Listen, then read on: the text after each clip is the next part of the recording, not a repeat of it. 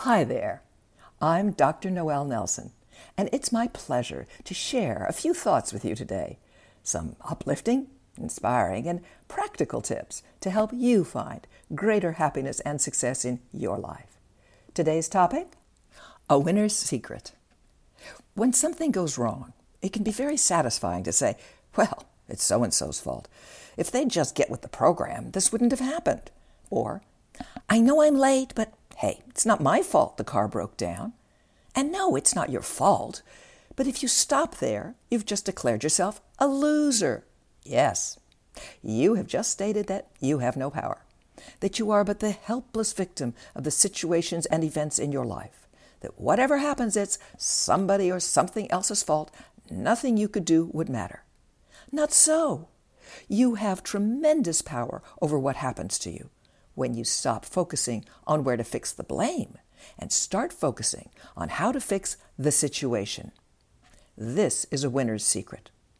A winner has just as many difficult situations to face as anybody else, just as many unpleasant happenings and circumstances, but a winner doesn't stop at figuring out whose fault it is. A winner stops at whose fault it is just long enough to figure out where the responsibility lies for which portion of the problem. And they do that in order to help them better problem solve. But then a winner immediately turns his or her attention to how to fix the situation, what to do to ensure that this particular situation never comes up again, or what to do to remedy the situation now. Winners are great at creative problem solving.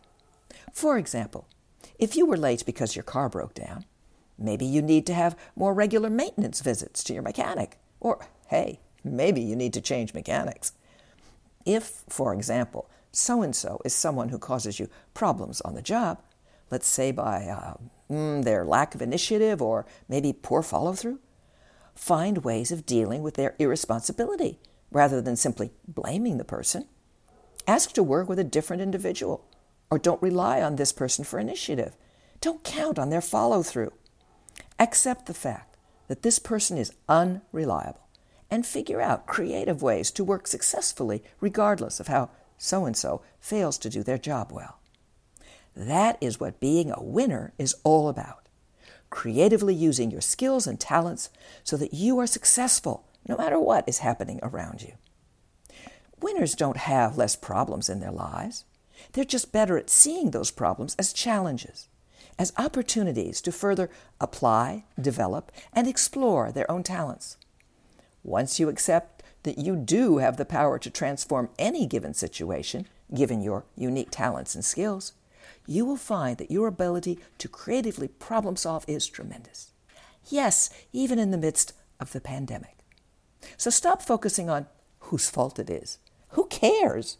Start focusing on the wonderful opportunity of applying your strengths and talents to problem solve, and use whatever happens to you in your life as just another stepping stone to a better, happier life. Thank you for listening to Up. Check out my new book, I Survived COVID-19, What Now? Finding Happiness and Success in a Post-COVID World. If you'd like more uplifting, inspiring, practical tips and techniques, as well as my website, noelnelson.com.